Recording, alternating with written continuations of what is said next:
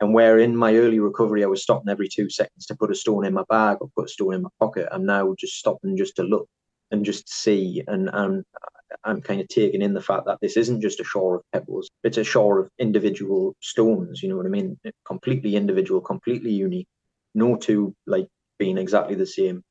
And like you say, waiting for one to kind of jump out at me or speak to me.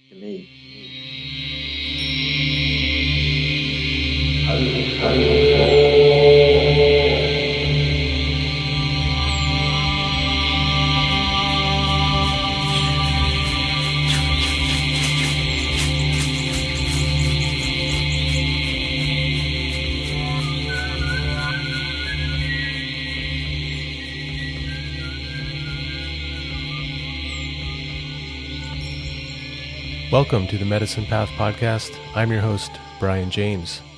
On this episode, I speak with Sean Auld from Newcastle on Tyne about how his apprenticeship as a stoneworker was integral to his recovery from substance abuse and how it had the unexpected side effect of connecting him to soul, land, and the ancient folklore of his Anglo-Saxon ancestors. Sean's story is a perfect example of what I mean when I talk about how your medicine path is your own unique process of soul recovery, healing, and growth. It's a path that is laid out just for you. And if we listen to the prompts and urgings from our guiding spirit or daimon, it will lead us on our journey toward wholeness and reveal to us what is the medicine we have to offer the world. So it was a really lovely chat with Sean, and I hope that it inspires and encourages you to follow your medicine path. I'd like to have more conversations with regular folks like Sean, who may not be well known outside their local community. So if you know someone who has an inspiring story to tell, feel free to reach out to me on Instagram at Revealing the Soul, or send an email to hello@brianjames.ca. If you'd like to join the conversation, support the podcast, and or participate in the Soul Studies program I've been curating, please head over to patreon.com/medicine path and consider becoming a member of our growing community. It's the best way to support the podcast and connect with others who are walking their medicine path. If you'd like to explore working with me one-on-one, please check out my offerings at medicinepath.me. I offer individual soul care sessions, a soul recovery package, and a special program just for men based on Robert Moore's work on the 4 primary archetypes of mature masculinity. Okay, that's all for now. Please sit back, relax, and enjoy this conversation with Sean Auld on the Medicine Path.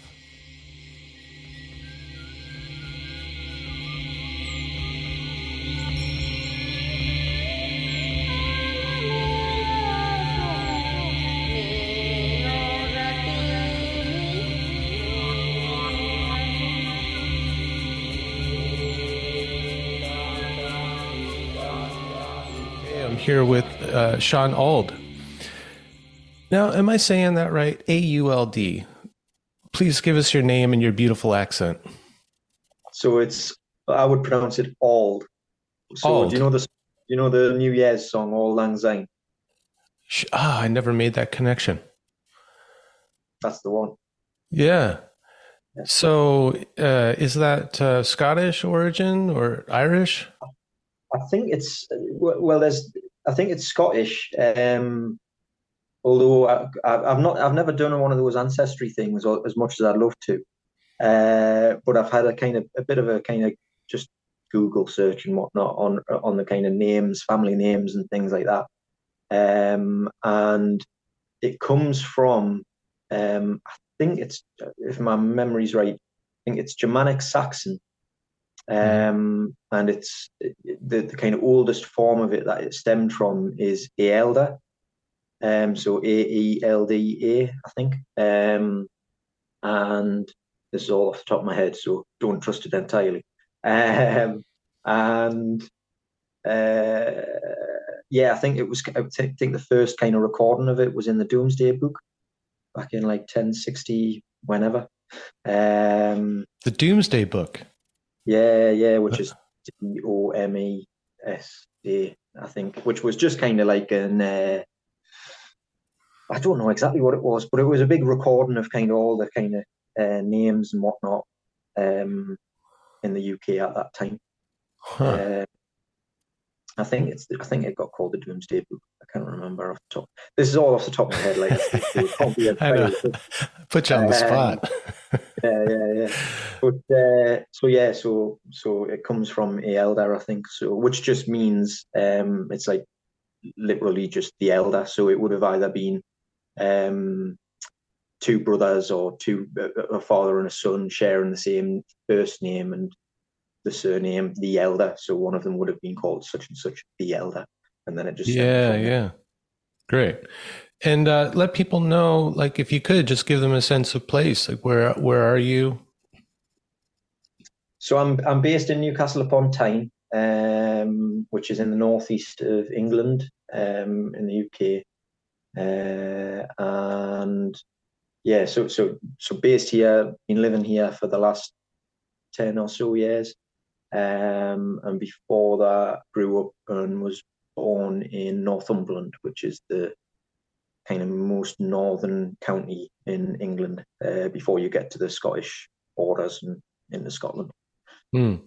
So will people listening who are from the UK recognize that you're a northerner by the way you talk? Yeah, I'm pretty sure they will. I remember a while ago for work, I was down in Kent, which is like right down the bottom. And I got asked what part of Scotland I'm from. So I think I think they'll probably recognise, yeah, but they might mistake us for being a bit further up. Yeah, I could hear some of that Scottish in there. It's great. Mm. There's something when I talk to people from your neck of the woods, which some of my ancestry is from that part of the world. It does something to my soul. When I listen to English people, Scottish people, Irish people, I get lost in it. There's something in me. It awakens like this yearning to like return home, which is a total fantasy, I know, but it does something to me. And I've even been reading a series of books by the author Tana French, and she writes these like mystery books that are based in Dublin. And the way that she writes, I can hear the accent in the way that she writes, and I love it. Something in my soul just kind of leaps with joy and longing. Uh, yeah. So it's great to hear you. For people listening, okay, a little background. I found you on Instagram. I think you had started following me, and the name of your account jumped out at me. It was the name of Stone. And so I went and checked out your account, and there's all these little pictures of beautiful stones of all sizes, ones that you hold in your hand and ones that sit in front of old buildings, more monumental stones. And the thing that I was struck by was that they weren't carved as much as they seemed to be just shaped, like that very kind of organic, flowing curves and surfaces, polished beautifully. And just looking at these photos, particularly the smaller ones that you hold in your hand, I just wanted to reach through the screen and touch these stones. I mean, the surfaces were just so kind of enticing and gorgeous in their simplicity. I don't know if I'd ever seen anything quite like it, but there's something really tangible about the response I had to seeing your stones. And so I reached out to you, and we chatted a little bit, and we recorded a conversation last year that got lost in the ether.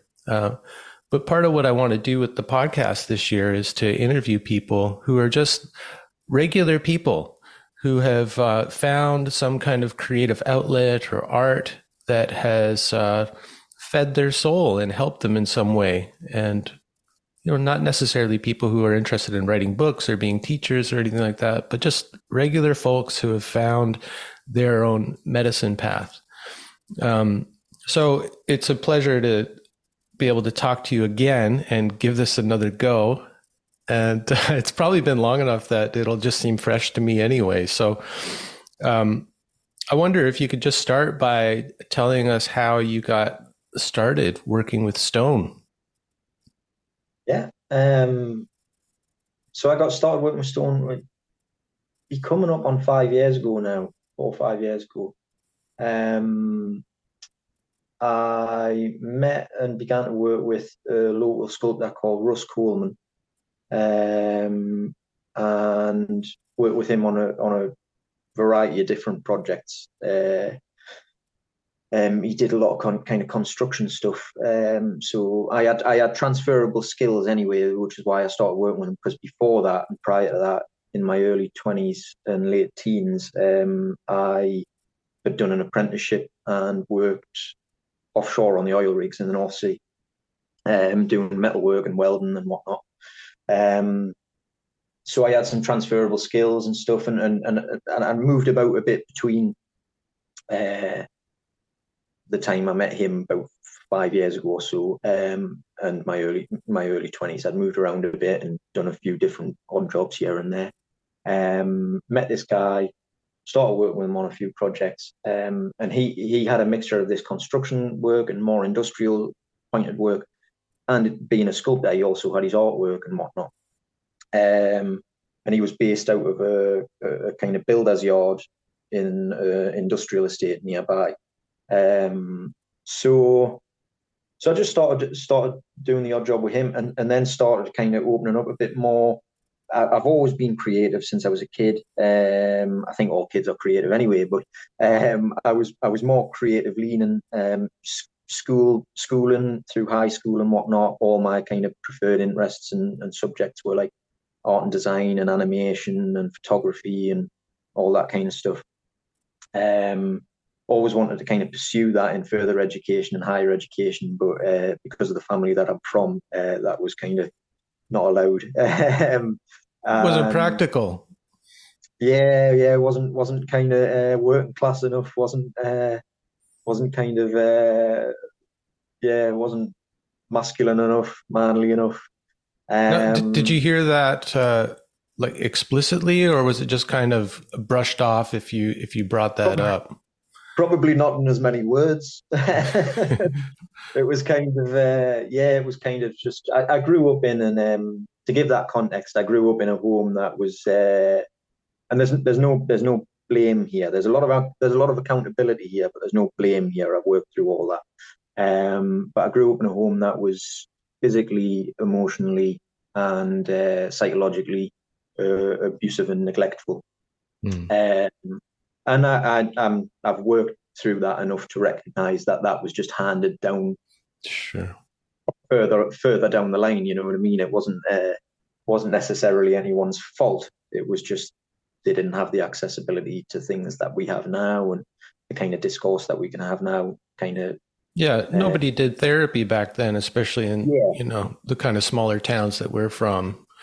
Yeah, it was you have a few drinks with the lads, and you forget about it, or you try to, right? And then it comes out in some other way, usually with the kids or the spouse. And it's just the way it was done. Yeah, I would come from working class too. And had to do a lot of work around that myself, and just finding forgiveness. And it helps if you look back and go, well, how did they grow up and what were their fathers like? And it just goes down the line. So I hear you. So coming from that background, like I say, I wanted to pursue it in further education, didn't have access to that. So then that's when I bounced around a lot and took a lot of different odd jobs here and there. Moved to Newcastle, met Russ, started working with him, started to kind of open up and become a bit more aware of these more creative leaning projects that he was involved with, and kind of got on board a lot with them, and kind of made myself available for that a lot. So you started out doing kind of typical construction masonry type work. Well, it was more kind of cast concrete and polished concrete really dull kind of stuff.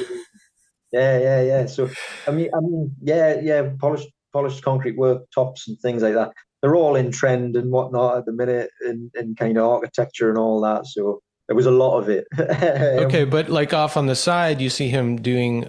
So his sculptural work, was that also working with stone or concrete? Yeah, a mixture of the two. Yeah, he was kind of he was a trained in his younger years, trained as a monumental mason. So he was really like real good at letter carving and kind of figurative and detail work. Or is good at that stuff. I'm speaking like he's not allowed around him. He is good at that stuff, and he then had a similar route and kind of went down the more kind of industrial construction side of things in his younger years, and then kind of came back around to his creativity and his art around the similar age that I did. So you're there at the building site working with him on this poured concrete and all that, and you see what he's doing and you just kind of get curious about it, and sounds like, just asking him about it little by little. And And just it started, like I say, it started kind of becoming more and more interested, finding myself becoming more and more interested, and this was at a time as well, and it met him at the perfect time as well, because of all of the past history with my family and my upbringing and whatnot, and all the kind of ways I behaved and kind of routes I took in my late teens, early 20s and whatnot. I had gotten myself into a bit of a kind of state as well around things like addiction to alcohol and drugs and whatnot. And this guy was sober, and kind of was just the right kind of figure at the right time and the right person to ask us the right questions at the right time.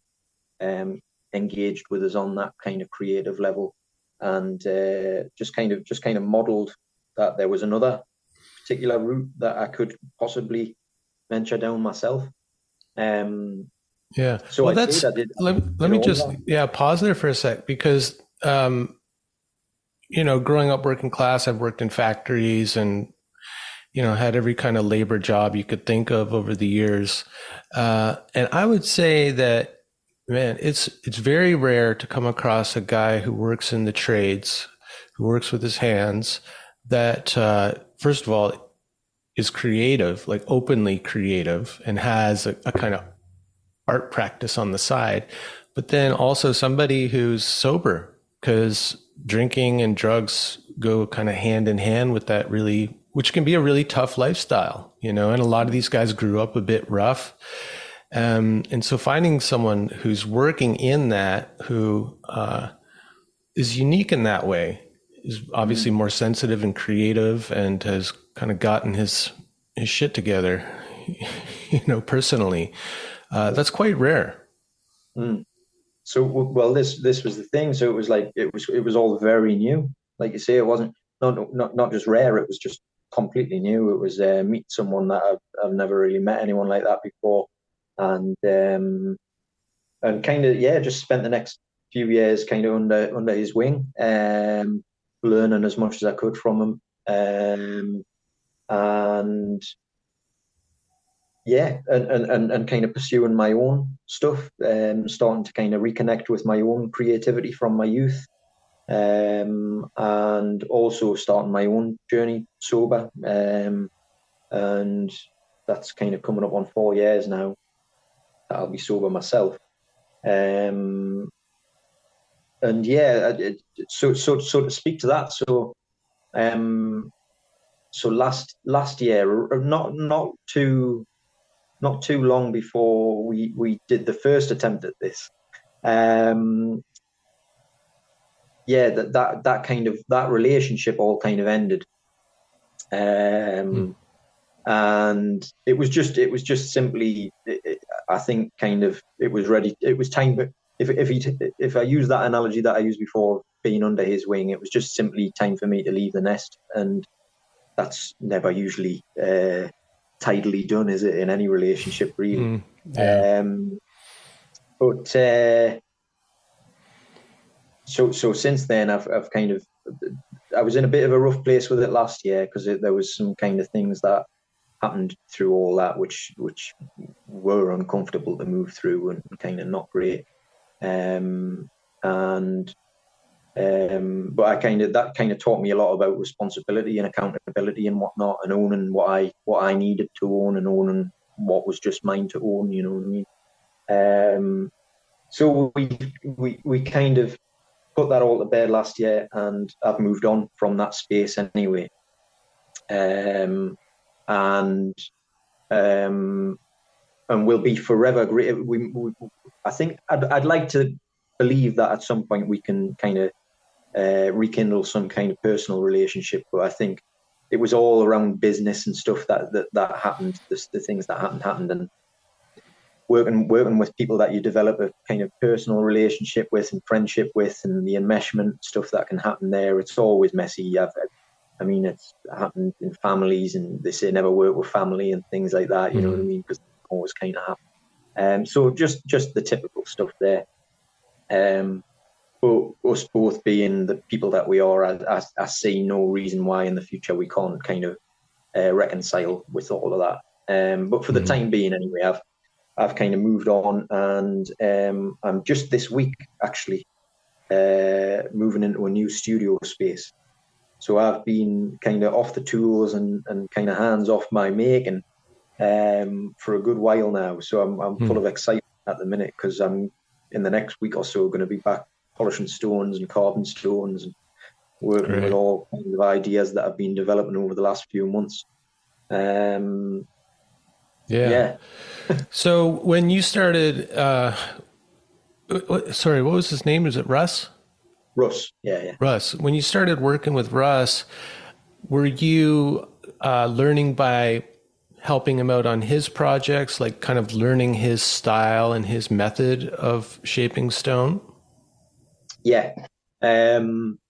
I kind of cut my teeth on a couple of sculptures that he had on commission, a couple of big sculptures.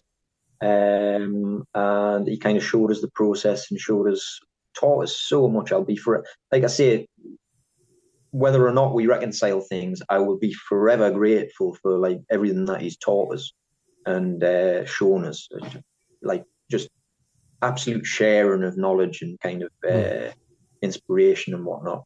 And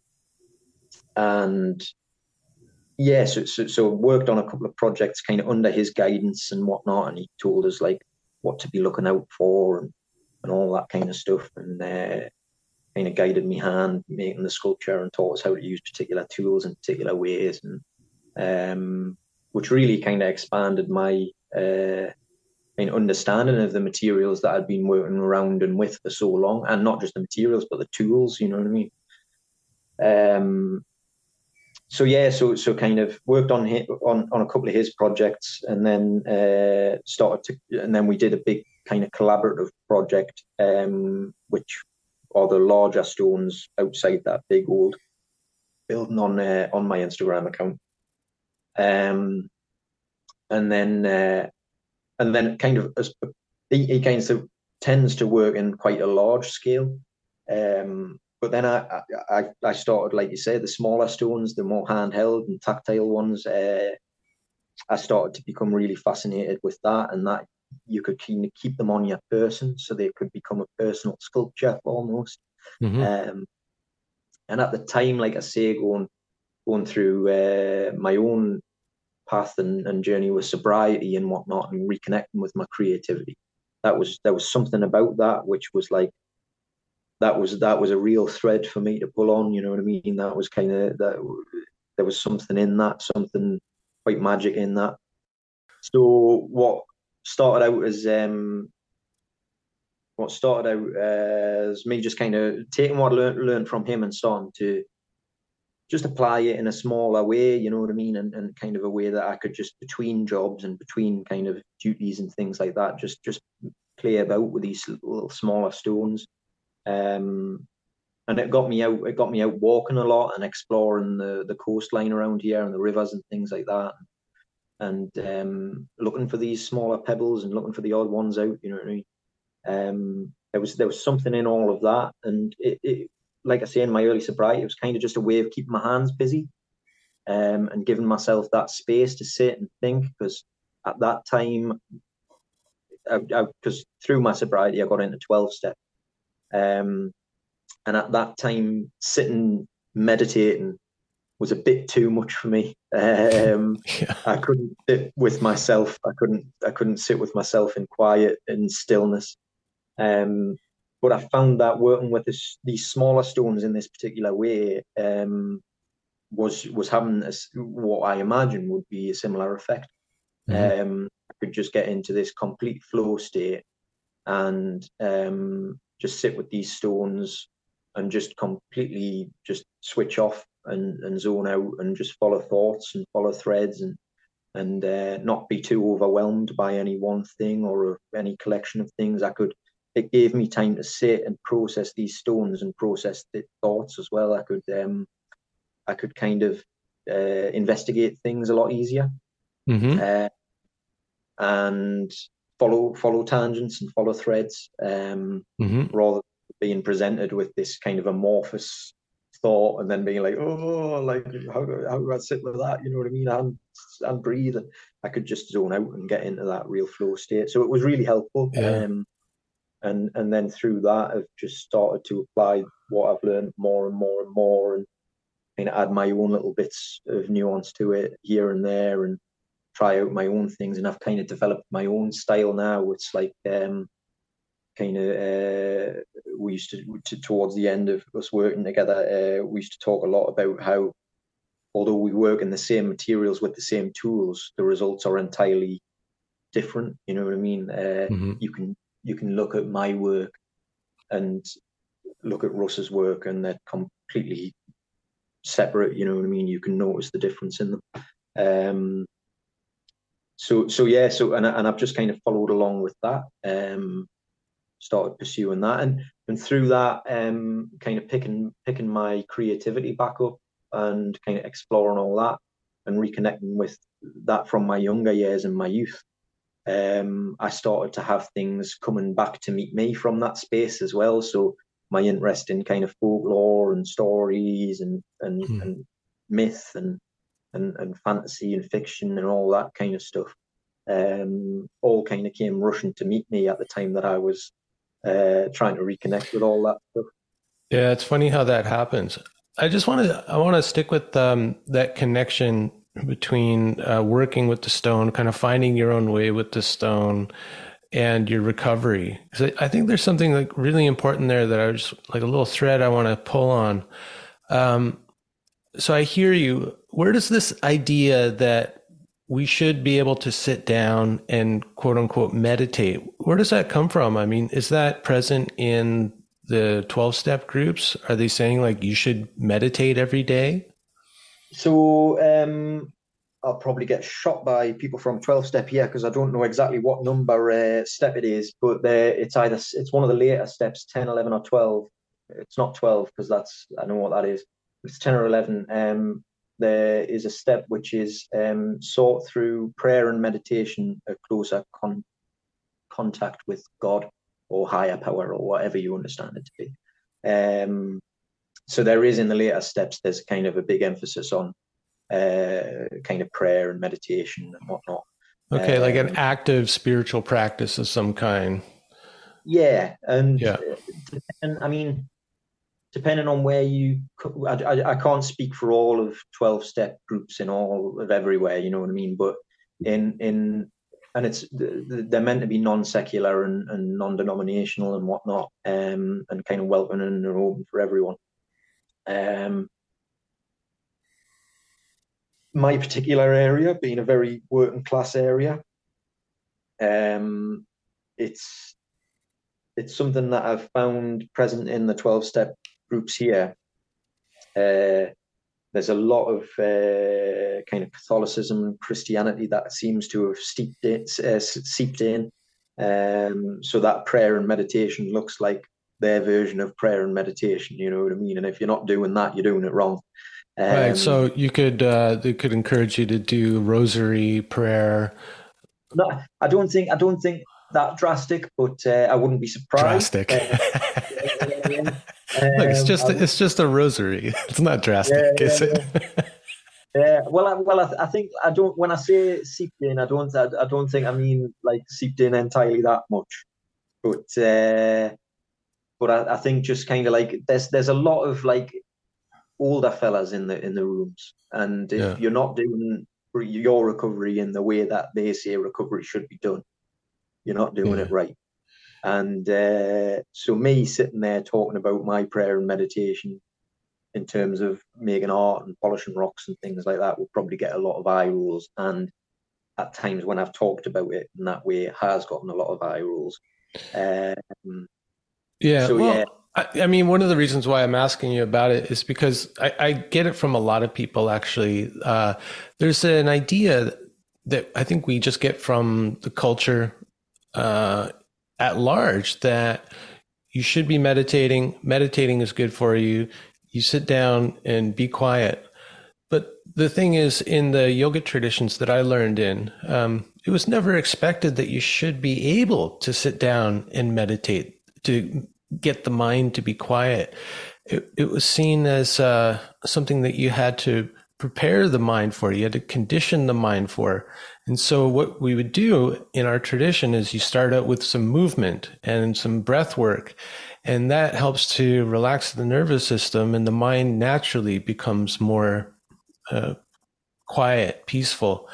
But there's a whole set of exercises you do to bring the mind into that state in a really kind of, I think, gentle and compassionate way, rather than expecting that you should be able to sit down and quiet the mind, which for most of us is a kind of torture.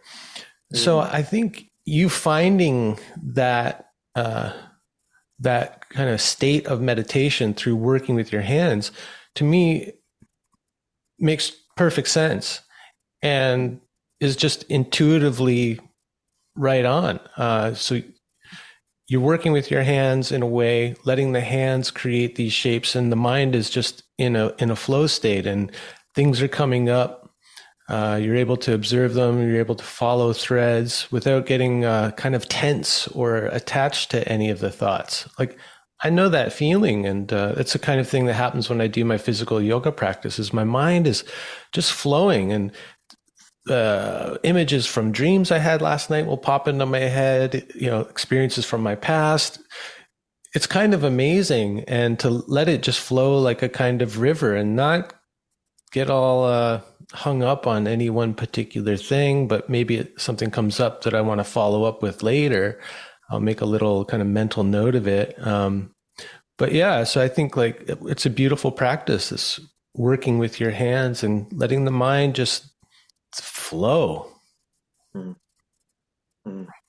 And that's the thing for the longest time as well. For like since last summer, I've been without that. So it's been tough at times, to be honest. And I've noticed the difference. I've had enough time now to notice the difference. And I've kind of implemented other things and stuff to kind of patch that wound or whatever for the or kind of span the gap. Yeah. So I've kind of been taking care of myself in ways that I had never done before. So things like yoga and stretching and things like that. In kind of the more recent months. And I can kind of see what you mean by how that would be the same and similar. You know what I mean? Because for me, it's kind of opened up a lot of other stuff. But there's still that yearning to get back to the kind of polishing the stones and working with them and kind of exploring new kind of avenues with them as well. And having the time away from it has given us the time to sit and think about what I'm making and how I'm making it, and maybe if I tried this in this particular way, maybe I could kind of broaden what I'm making as well.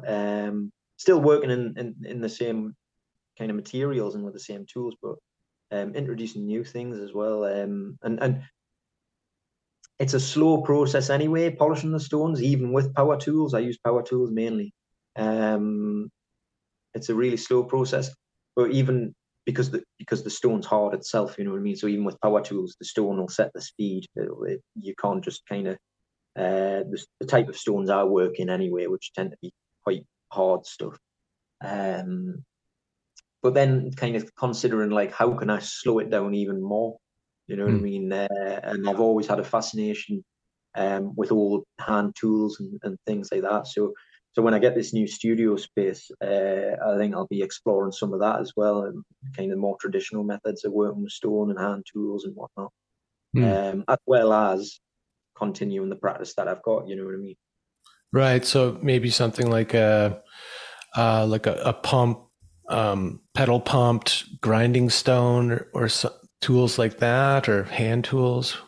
Something like that, but even more so as well. I do really fancy giving some hammer and chisel stuff a go, and getting some bigger blocks of stone. You know what I mean? And working with some bigger blocks of stone. I'm kind of loath to buy stone. I don't buy stone. I just find it.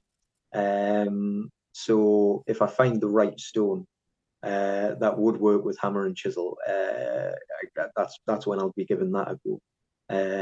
But again, it's kind of, we would have to be at the right time and with the right materials and whatnot. Because again, like I wouldn't want to buy stone just to pursue that idea. Well, it would remove this whole part of it that I wanted to come back to, that I think is pretty integral to, like, stonework as soul work is the way I'm thinking of it. Is what you said about finding yourself being out in nature, looking around at stones and seeing which ones call to you. There's something about that, like that kind of interest in the natural environment in maybe a different way, where you're like scanning the environment, waiting for one particular stone to call out to you. Is it something like that? It is, and it's kind of, again, just like me, kind of taking what I'd learned and developing my own style and kind of ways of working out of that. That's been a whole process in itself as well, developing that kind of that practice of going out and actually finding the stones. Because when I first started doing this, obviously I was in early recovery, and like I say, I really needed to keep my hands busy. So I was going out there, and my behavior was vastly different to what it is now. Back then, it was quite kind of it was quite typical of a modern Westerner. You know what I mean? It was really rapacious, to be honest.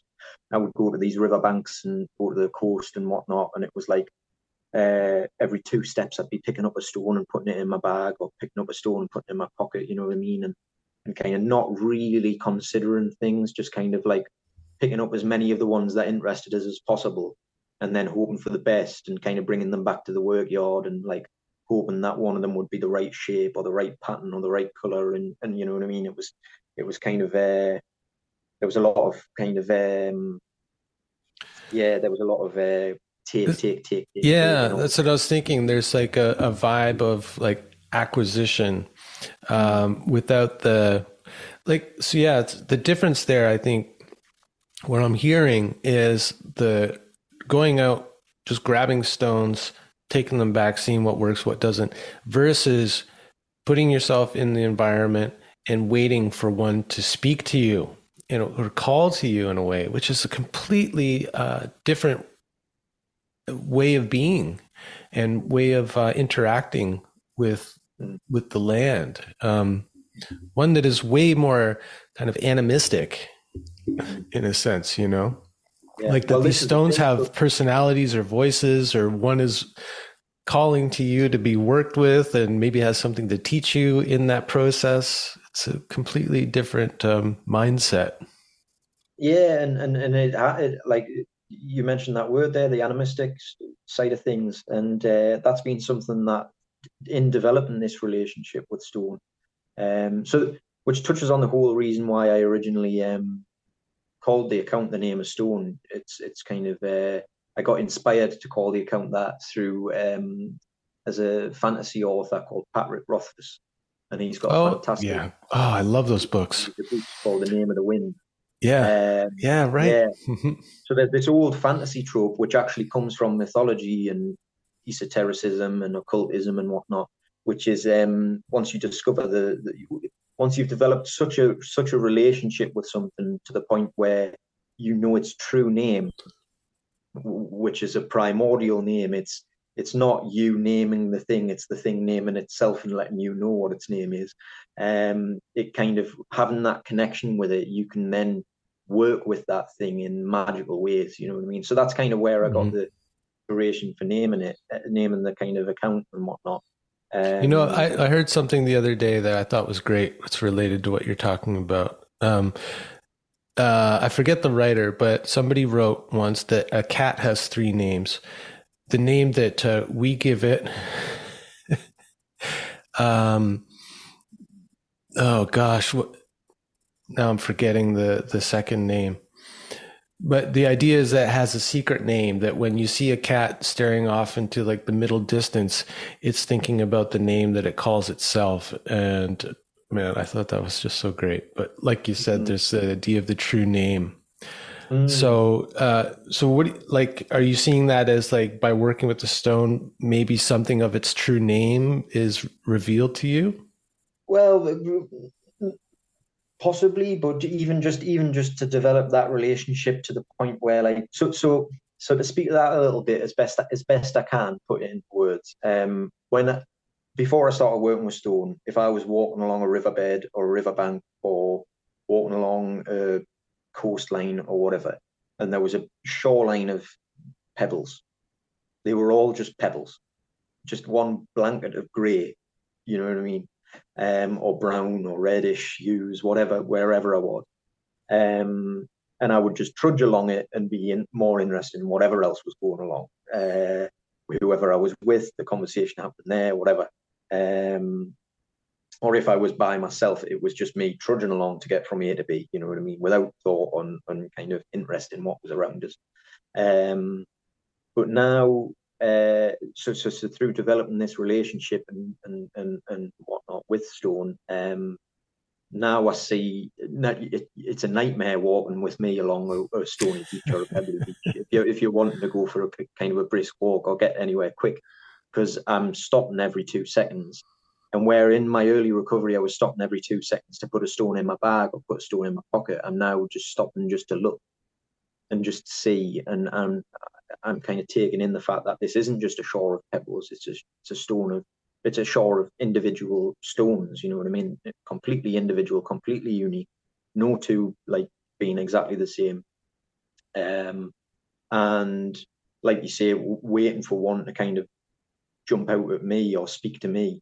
And even now, so as this kind of relationship has developed and matured, even some of the ones that'll jump out at us and speak to us, if I pick them up and I sit with them, because I don't put them in my bag or my pocket straight away. Now I sit with them and I'll turn them over and I'll sit with them, and I'll maybe take some of the water nearby and wet them and see what they're like once they're wet, and kind of really observe them, and then not just sit with that stone, but then kind of go back in my mind and whatnot and sit with all the stones that I've taken, and sit with those and think, is this one that kind of does want to be part of that, or is it not? You know what I mean? So sometimes I will pick a stone or whatever, and it doesn't want to come with me. You know what I mean? And it has to be put back. And another time, so sometimes I walk away from the beach now with no stones, but I'll have appreciated about 3 or 4 each. You know what I mean? And yeah, just to sit with them and have the opportunity to see the sculpture in them. Because that's the shapes that I get in all the stones. It's not really my doing. I sit with the stones whilst I'm carving them, and I just exaggerate the planes and the curves and the edges that are already there. So it's just me kind of facilitating what's already in the stone and facilitating them to be all polished and kind of and presented in the way that they want to be presented. I love that there are some stones that want to be taken from their kind of humdrum existence, you know, on the riverbed. There's some stones that want to be polished and their more refined shape brought out of them. Like they want to be beautified or something. And they're the ones that call out to you and like, come on, take me home. I want the polishing. And I love that idea that and some stones, maybe once you pick them up, they're like, ooh, I don't know. I don't know if I want to go with you. They have like second thoughts once you pick them up and it gets real. Then as well as if you kind of humanize them in that way as well, it's like just like some of the kind of older, more kind of ascetic wise guys or whatever, you know what I mean? That it might just be kind of that they just jump out at me for long enough for me to pick them up and hold them on the beach or wherever I am. And then for us to just have that mutual recognition of like, I see the sculpture in you know what I mean? And it's just like, well, that's enough for me. You can put me back down now. You know what I mean? Yeah. Or they just want to be picked up for a little while. Yeah. Because my kind of dream is that when I'm old and grey and wrinkly, you know what I mean, and I'm arthritic and well past the point of being able to carve stones, you know what I mean.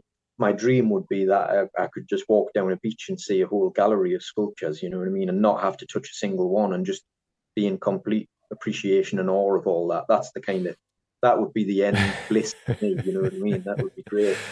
Yeah, you just take a stone as it is and put it on the plinth and say, it's beautiful just the way it is.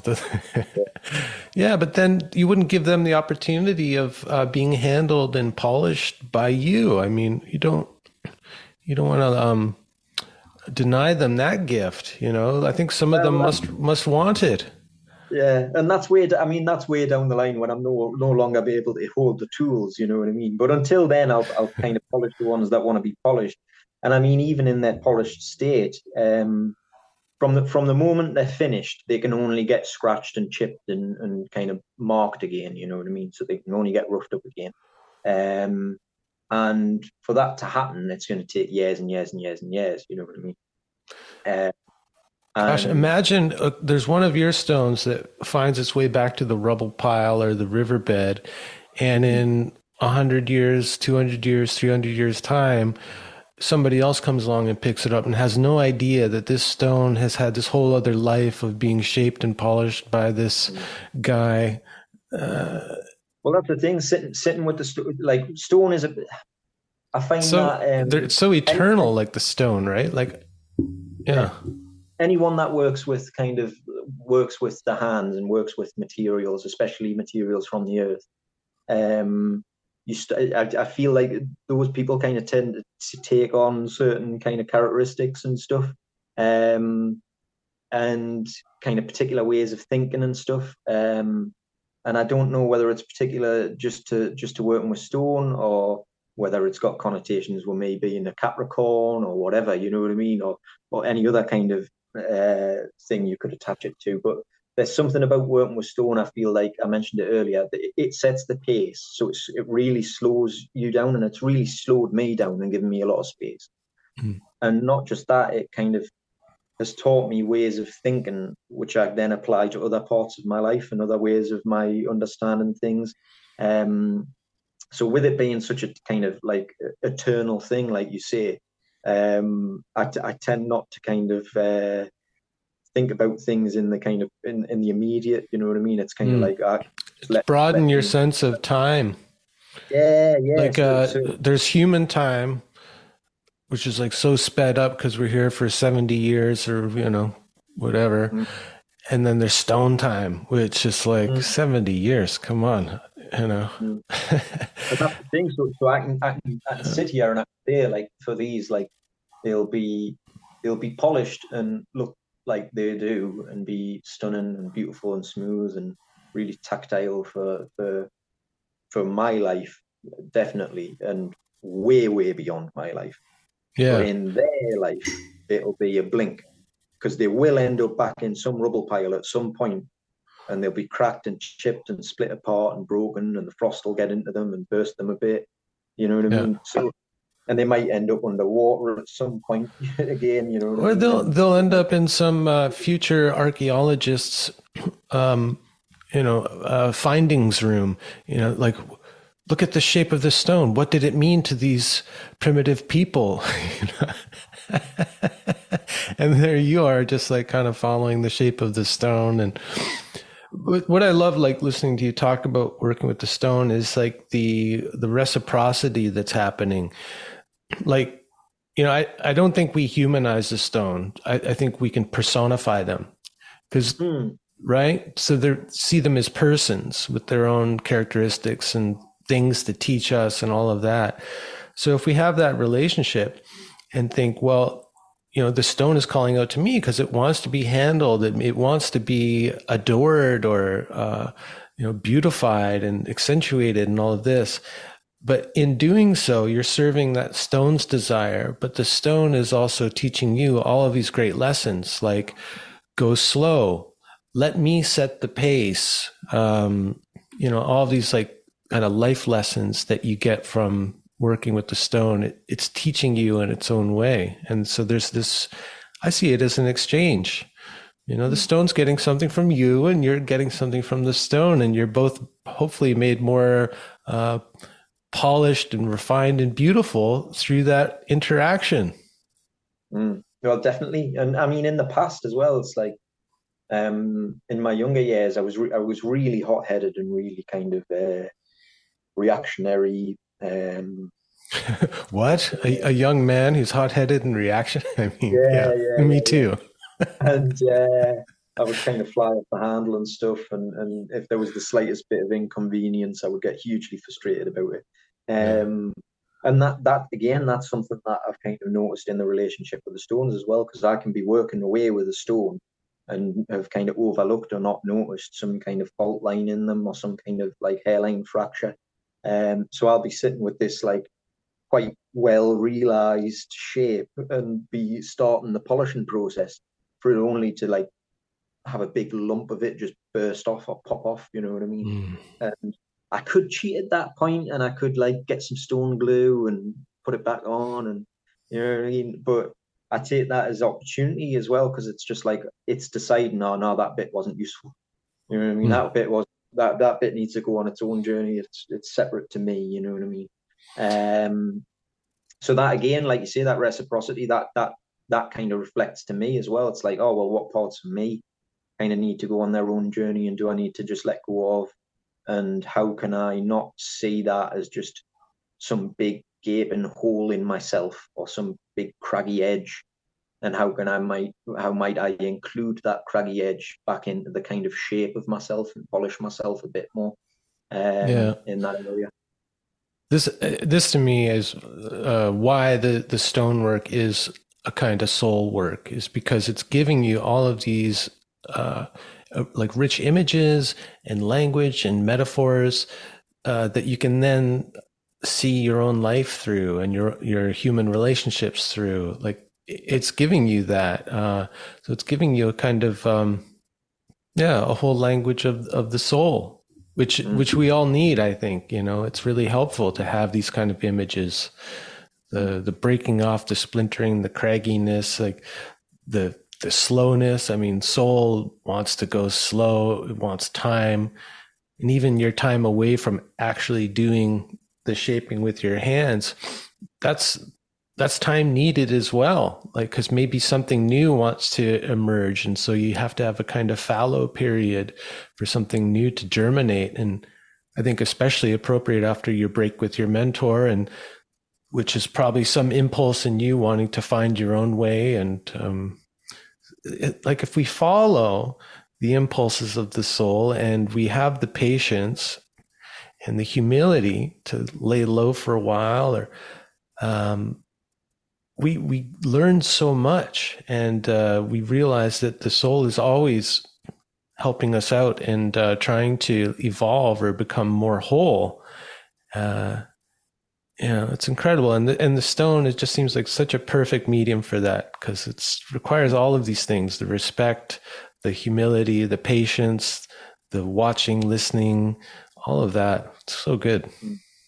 And well, this is the thing as well. So in this follow period as well, like you say, it has been really important, because it's given me enough time away from the actual doing of the thing to think about where I'm headed with it, how I can connect with it in new ways, like you say. And that's kind of inspired me to kind of look at, like I mentioned earlier, when I've been looking at when I kind of started reconnecting with my creativity and reaching back to that creativity from youth and childhood, and all of the things that have came back to me is from there. Yeah. being the mythology, the fairy tales, the storytelling, the kind of folklore and whatnot. Because that's the one thing in my childhood that was present, as well as all the kind of the machismo and all that kind of stuff that was present. My mother and her mother, my memory of them at least is quite witchy, you know what I mean, in a good way. And I was surrounded by all these I had all these like old books of like atlases of mythology from around the Yeah. world and all the rest of it, you know what I mean. One of my favorite books I ever got. So this, I mean, I've been heavily steeped from their influence as well in the works of Tolkien. So this is like my first Tolkien collection I ever got, and a book an uncle got me, which is one of my favorite books I ever got, which was the guided tour. And I was fascinated with that particular book because I could go in there and there was this whole world, but not just this whole world, but this explanation of the things within that world and the unwritten histories and things of them, which were from these other writings and whatnot. But so reconnecting with all that in this fallow period, that's what I've been kind of using this time as, and kind of deepening into that. And we mentioned earlier on in the beginning, so like the naming of things is important. So like we unbeknownly that we get onto that thread in the beginning of this video here or podcast, we talked about my name in particular and whatnot. So kind of I've been reaching back into there as well. And what is it in my name, and what kind of other particular things or kind of signposts within my name or family names that might bear fruit thinking and bear time, might stand time thinking about. So reconnecting with all that and so I mentioned Germanic Saxon, but we've got on my mother's side we've got Norman heritage and an Anglo-Saxon heritage and whatnot. So kind of heavily of this area, of this place, you know what I mean, the north and whatnot. And so I've been connecting with all of that kind of tradition, the northern tradition and mythology and kind of all the Norse stories and Norse stuff, and going back and looking at the creation mythology there. And that's bore fruited too, because not only is it giving me a bit of a deeper understanding of myself and whatnot, but it's related, it's came full circle and related back into my work. So if you take the Norse creation myth, the world was created by the constituent parts of this giant's body, Ymir, and all the stones, pebbles, and boulders and gravel in the world are his teeth. So, I have over the last couple of years, or last few years, or whatever, in my sobriety, like many addicts, when they get sober, I've had a whole bloody thing with my teeth. You know what I mean? So it's kind of like, it's given kind of connection there, relation there, and it's given a vehicle to kind of process all of that within there. So I've been reconnecting with all that, and I think that speaks to my interest in when I move into the new space, exploring hand tool work and more kind of really kind of intricate, figurative, detailed work. Because if you look at some of the kind of old Viking carving and Saxon carving and wood carving and whatnot, the kind of the detail and the kind of artwork and the intricacy and all of that is fantastic. So if I can somehow figure out a way of involving that too, my hope is that on some kind of bone deep level, you know what I mean, I'll kind of open up even more levels of relation and connection and understanding and whatnot. Yeah. So yeah, that's such a big part of the healing process. Like, if we can get through the trauma of our biography with our family of origin, if we can get through all the pain of that, we were able to reclaim the gifts of childhood.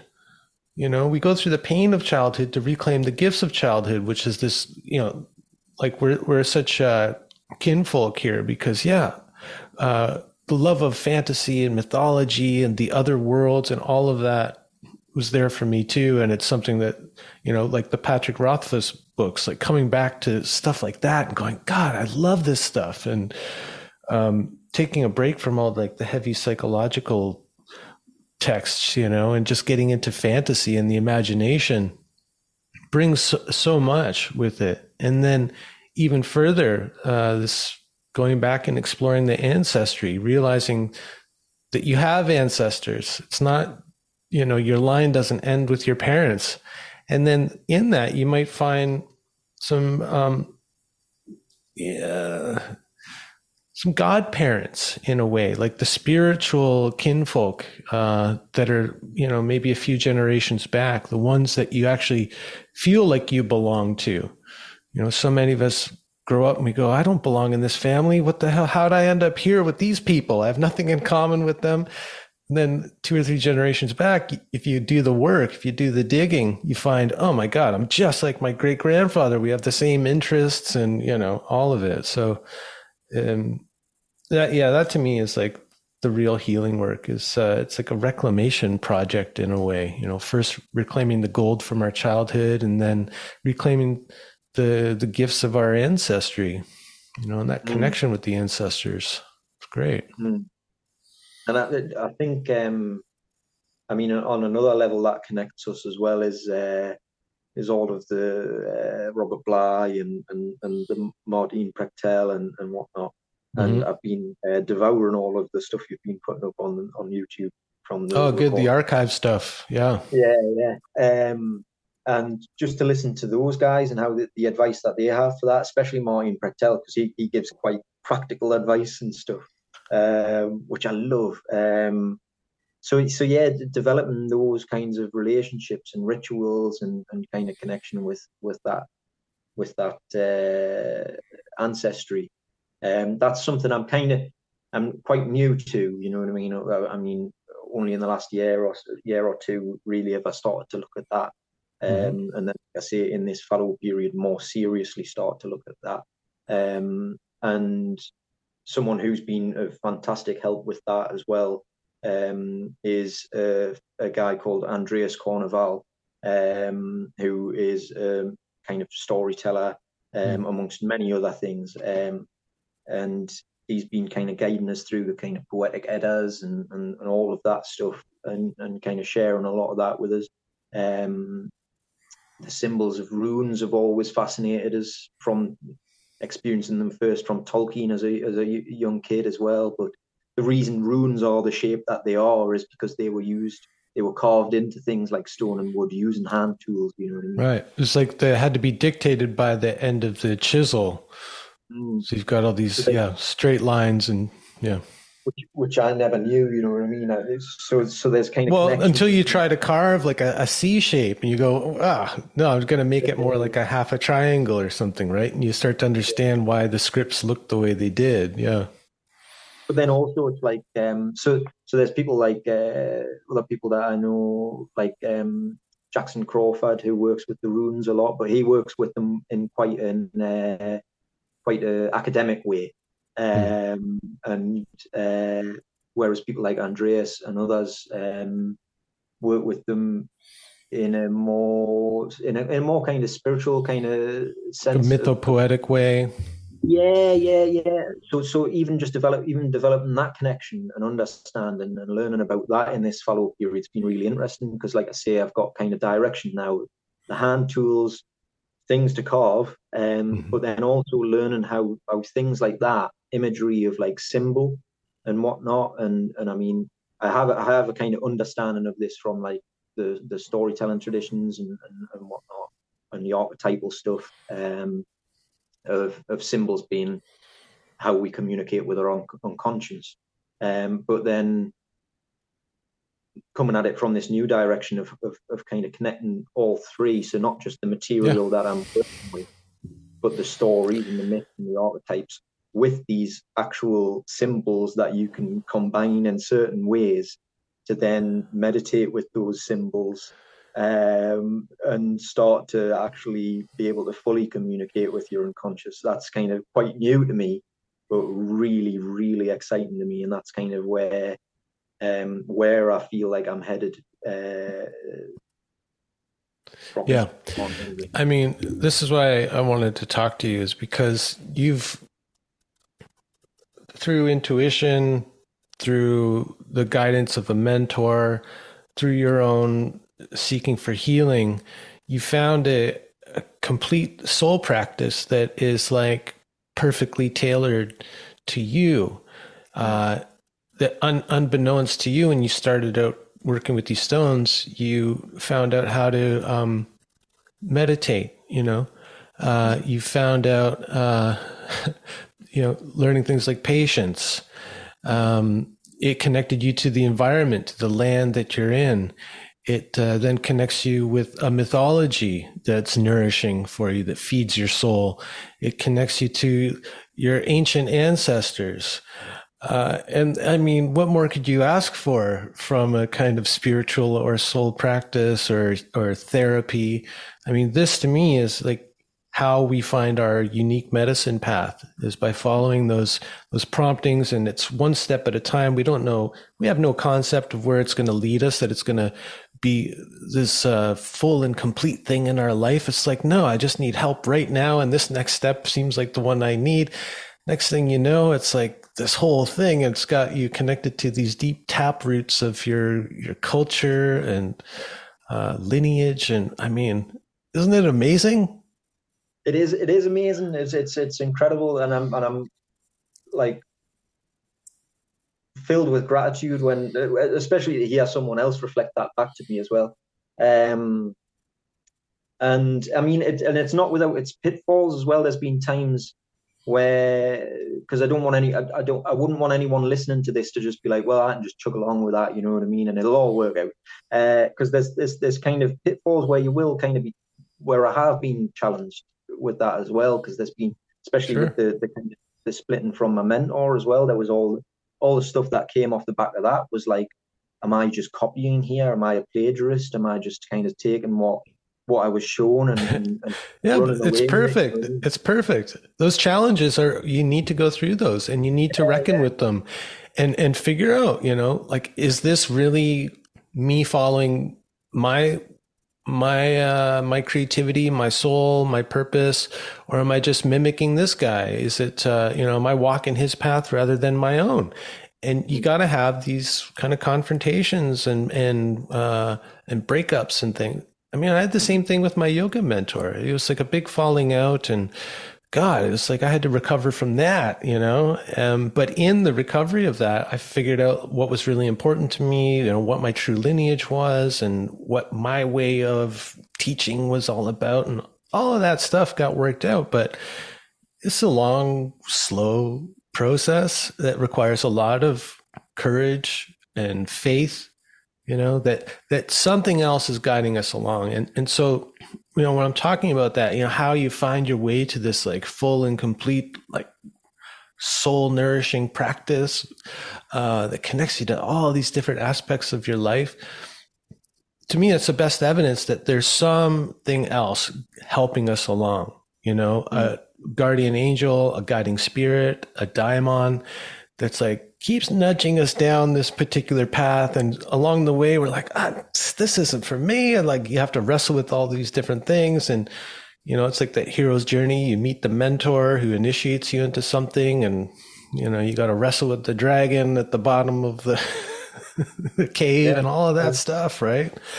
Then, I mean, to bring it full circle, at some point you come back and you start sharing some of those gifts that you've picked up along the way, those little nuggets of insight and wisdom, or the practical skills that you've got. And then, then you become the mentor, as you start to share. And I think, we talked about this before, but what a wonderful thing if you could start to use stonework as a means for other guys who are in recovery, helping them recover some soul, and finding a practice that, sure, it keeps their hands busy, but also teaches them all this other stuff, Well, this is the thing. So after, like you say, we mentioned this before, and we've spoken about this before, and And after the last time, I did a lot of thinking about this as well, and what that might look like, and how that might come about, and whatnot. And I've thought like I say, I've still got a lot of my own stuff to work with and work on, pursue and whatnot. But even if I can just plant that seed now, which kind of, I mean, I think saying it here will kind of give me some accountability. Um, but yeah, I've thought about what that might look like, and I mean, we spoke last time as well. So I'm involved in not just kind of 12-step stuff, but I'm involved in men's groups and men's work. And I'm currently kind of pursuing some volunteering with some outdoor alternative kind of learning and whatnot for youth. And youth work, because I feel like for me, at where I'm at in my life, if I can connect with and kind of be there for youth that are having trouble or going through a particular rough time of it, similar to kind of what I did when I was younger. That's kind of where my interest lies. Anyone my own age or older, I'm kind of like, oh, I'm sure you can find someone more suitable than myself. But yeah, so I've been thinking about what that might look like, and I think just to offer something like that, and not just with stone, but what if I strip it all back, if I strip it all really back to its basic form of what the kind of simplest form it could look like. What really interests me is helping people to connect with.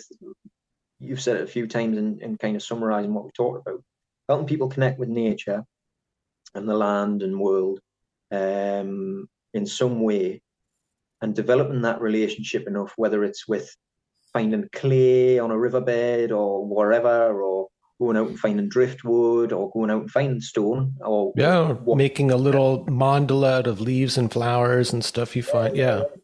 So it's about the observing, the being receptive to the land. Yeah. So if I can help people connect with that and look and develop that relationship to a point that they can start to communicate with it themselves, and then make art from it, and learn how to talk about that art in a way that is of themselves and from themselves, and connect it with themselves in a way that it helps them process things. That is kind of, like I say, it's just a seed of an idea at the minute, and it's not fleshed out and it's not detailed and there's no plan there. But if I can do that in some way, I'll feel like I've done some good. You know what I mean? Yeah, totally. Like I say, this is something that I've been in the right place at the right time, and that I've had, just as much as I've rushed to meet it, it's rushed to meet me. So I've been given so much. So I feel at this point it's only right for me to start thinking about how I can kind of pay that forward, you know what I mean, and how I can help other people connect with that. Because if it's worked for me, it'll work for others, you know what I mean? Yeah. I think you got the right instinct there, though. And I think about that as distilling the medicine. So it may not literally be about teaching someone how to work with stone, but like you said, like what at its like fundamental level, what is the healing part of this? Okay, well, it's about connecting with nature in this kind of open, receptive, and reciprocal way, like not just taking to make the art, but having that conversation with spirits of the land, and then creative self-expression through working with the hands, kind of doing all of the psychological processing. That's great. And then you can show them by example, well, this is how I do it, but stone may not be your medium. You may be someone who weaves reeds or makes flower arrangements or carves wood. Or, I mean, there's so many things that you can do, but you can give them the kind of distilled medicine of all those components that make it so healing and nourishing for the soul. That's wonderful. I just want to encourage you to step into that and find your way with that. I need someone to send young men to when the mothers call me up from Northern England and say, I'm having so much trouble with my young man. He's angry and he's yelling at me, and oh my God, I don't know what to do with him. His father's not around. I say, well, send him to Sean. Give him like a week in nature with Sean, and he'll find something. And before we end, I want to give you this because I was thinking about you working with the hands, like stonework is soulwork is probably the word I'm going to title this episode, because that just keeps popping into my mind. And we were talking about how in the recovery groups, there can be some kind of rigidity around what that way of spiritual connecting looks like, and prayer, meditation, and you finding this way working with your hands in stone may not be they may not be open to that, and maybe even frowning upon that as you're not really doing it right or whatever. Okay. So the whole inspiration for the 12-step program was, of course, Carl Jung writing this correspondence with Bill W. back in the day. And Carl Jung is the reason why that first step is surrendering to a higher power, right? Because Carl Jung saw that our addiction to substances is us just kind of mixing up the levels. And what we're seeking is spiritual experience, but we're taking something on a material level that's actually we're supposed to be getting on a spiritual level. So there's this whole kind of mixing up of the levels.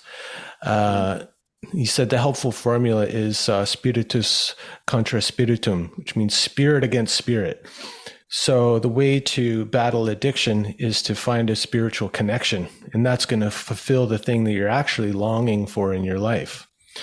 Okay, so Carl Jung's our guy. The 12 steppers should be open to that, because he was the whole inspiration for the 12 steps and the reason why we have the whole spiritual aspect in there to begin with. Now, what he said, he thought it was really important that we work with our hands. He said, often the hands will solve a mystery that the intellect has struggled with in vain.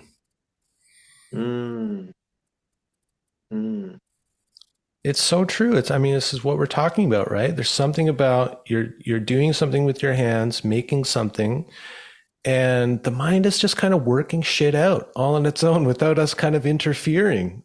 It opens us up to this natural healing process. And if we don't mess with the mind or the body, it tends to do just fine without us, and maybe even better, right? And so he's saying, you work with your hands, and the mystery that the intellect has been struggling with will just solve itself. Yeah. Come on. So yeah. I'll give you that one, to take back to them and make a case for, working with the hands as an alternative to sitting and meditating or praying the rosary or whatever. I'll definitely be taking that one. Yeah. I'll send it over to you. I think I don't want to say that that's all 12 step as well. That might just be the 12 step in my area. But sure. Yeah. But another, so that's a 12 step program that I've been involved in.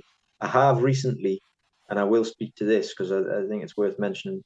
So that 12 step was the one I'm involved in is AA, so Alcoholics Anonymous. And I think if you want to stop drinking, that's the place to go. But I've more recently connected with ACA, which is adult children, and the things that I found were the lack of depth that I was kind of struggling with in AA. I've found there. There was things that I was trying to connect with and trying to talk about in AA, which I think is why I was coming up against those rigid attitudes. But I've found that in ACA. That has been, so me talking about as well, that reaching back and connecting with that child in us. I've only been going to that more recently, but that's been invaluable with that. So that's another avenue. Anyone listening to this, I'd kind of, if you want to connect with the inner child and whatnot, you don't know where to start, that might be worth looking at. I think it's important to mention it's so it's not just about the abstinence, the stopping the behavior part of it, but it's looking more at the causes of it. Yeah. From childhood and the background, being a child of parents who had difficulties and limitations and addictions of their own, and seeing what kind of effect that has on us as a child. Great. Yeah, I think it's a natural next step. It's like, okay, stop the behavior. Like, let's do the kind of emergency triage. Like, just stop it or you're going to kill yourself or kill someone else, right? Something terrible. Stop it. Now let's figure out why. Let's not just get all rigid around the abstinence part.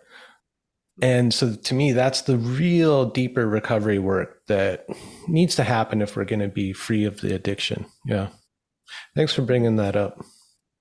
And then to go even further, it's like the healing the lineage stuff, right? Going back into the ancestry, but that's the super deep work. Great. Well, Sean, it's been really wonderful talking to you, man. I'm glad we had this conversation. I think it'll be inspiring and helpful to other people. Yeah, thanks, Brian. Thanks for having us, and thanks for giving us the opportunity to do it again after we lost the first one. I think we did better the second time. Yeah, it seemed like we stayed more on focus. Like I say, the last time I was quite close to what was happening, so it was a bit right beyond my end. But yeah, I'm pleased we got the chance to do it again, and it'd be great to stay in touch and see where things go. And if that seed that I've planted does grow into a seedling, and I have more to talk about there, I'll let you know. Great, thanks. Take care, my friend. Thanks, Brian. Take care. Cheers. Thanks so much for listening. If you enjoyed this conversation, please consider subscribing to the podcast on your favorite app. Share it with a friend, or leave us a review. If you're interested in joining the conversation, head on over to the Medicine Path online community and School of Soul Studies at patreon.com/Medicine Path. May the road rise up to meet you. May the wind be always at your back. May the sun shine warm upon your face, and the rains fall soft upon your fields. Until we meet again on the Medicine Path.